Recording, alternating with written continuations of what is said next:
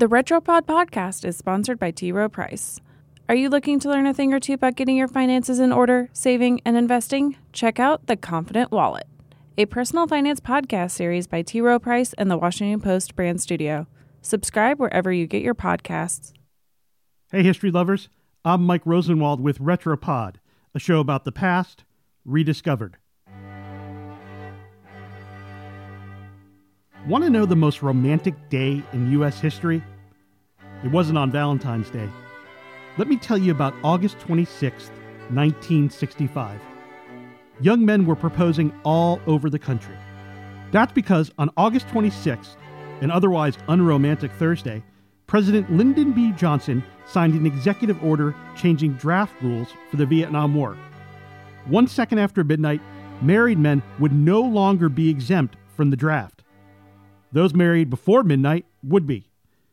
In Las Vegas, you can imagine what happened next. It was a total bridal wave.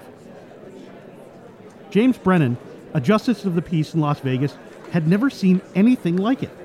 He left his office to perform a wedding at the Dunes Hotel, and when he got back, he was shocked to find more than 50 couples waiting for him at the Clark County Courthouse. News photos show the small courthouse jammed with young adults, the grooms in their skinny ties, all seemingly in the draftable age bracket of 19 to 26. Some were dressed for matrimony, others in dungarees. One woman had a veil that she then loaned to 5 other brides. Brennan and his colleagues married 171 couples that day, according to news reports from back then. Over 100 of those weddings took place between 10 p.m. and midnight. The normal pace for a summer Thursday would have been 10 to 12 weddings at the most. The draft-age men of Nevada were lucky. It's quite easy, as everyone knows, to get married there in a pinch. Not so easy in other places like the East Coast, where midnight came much quicker and where many states had so-called cooling-off periods before getting a marriage license to get hitched. One East Coast city that had once been a famous same-day wedding mill was Elkton, Maryland, at the top of the Chesapeake Bay.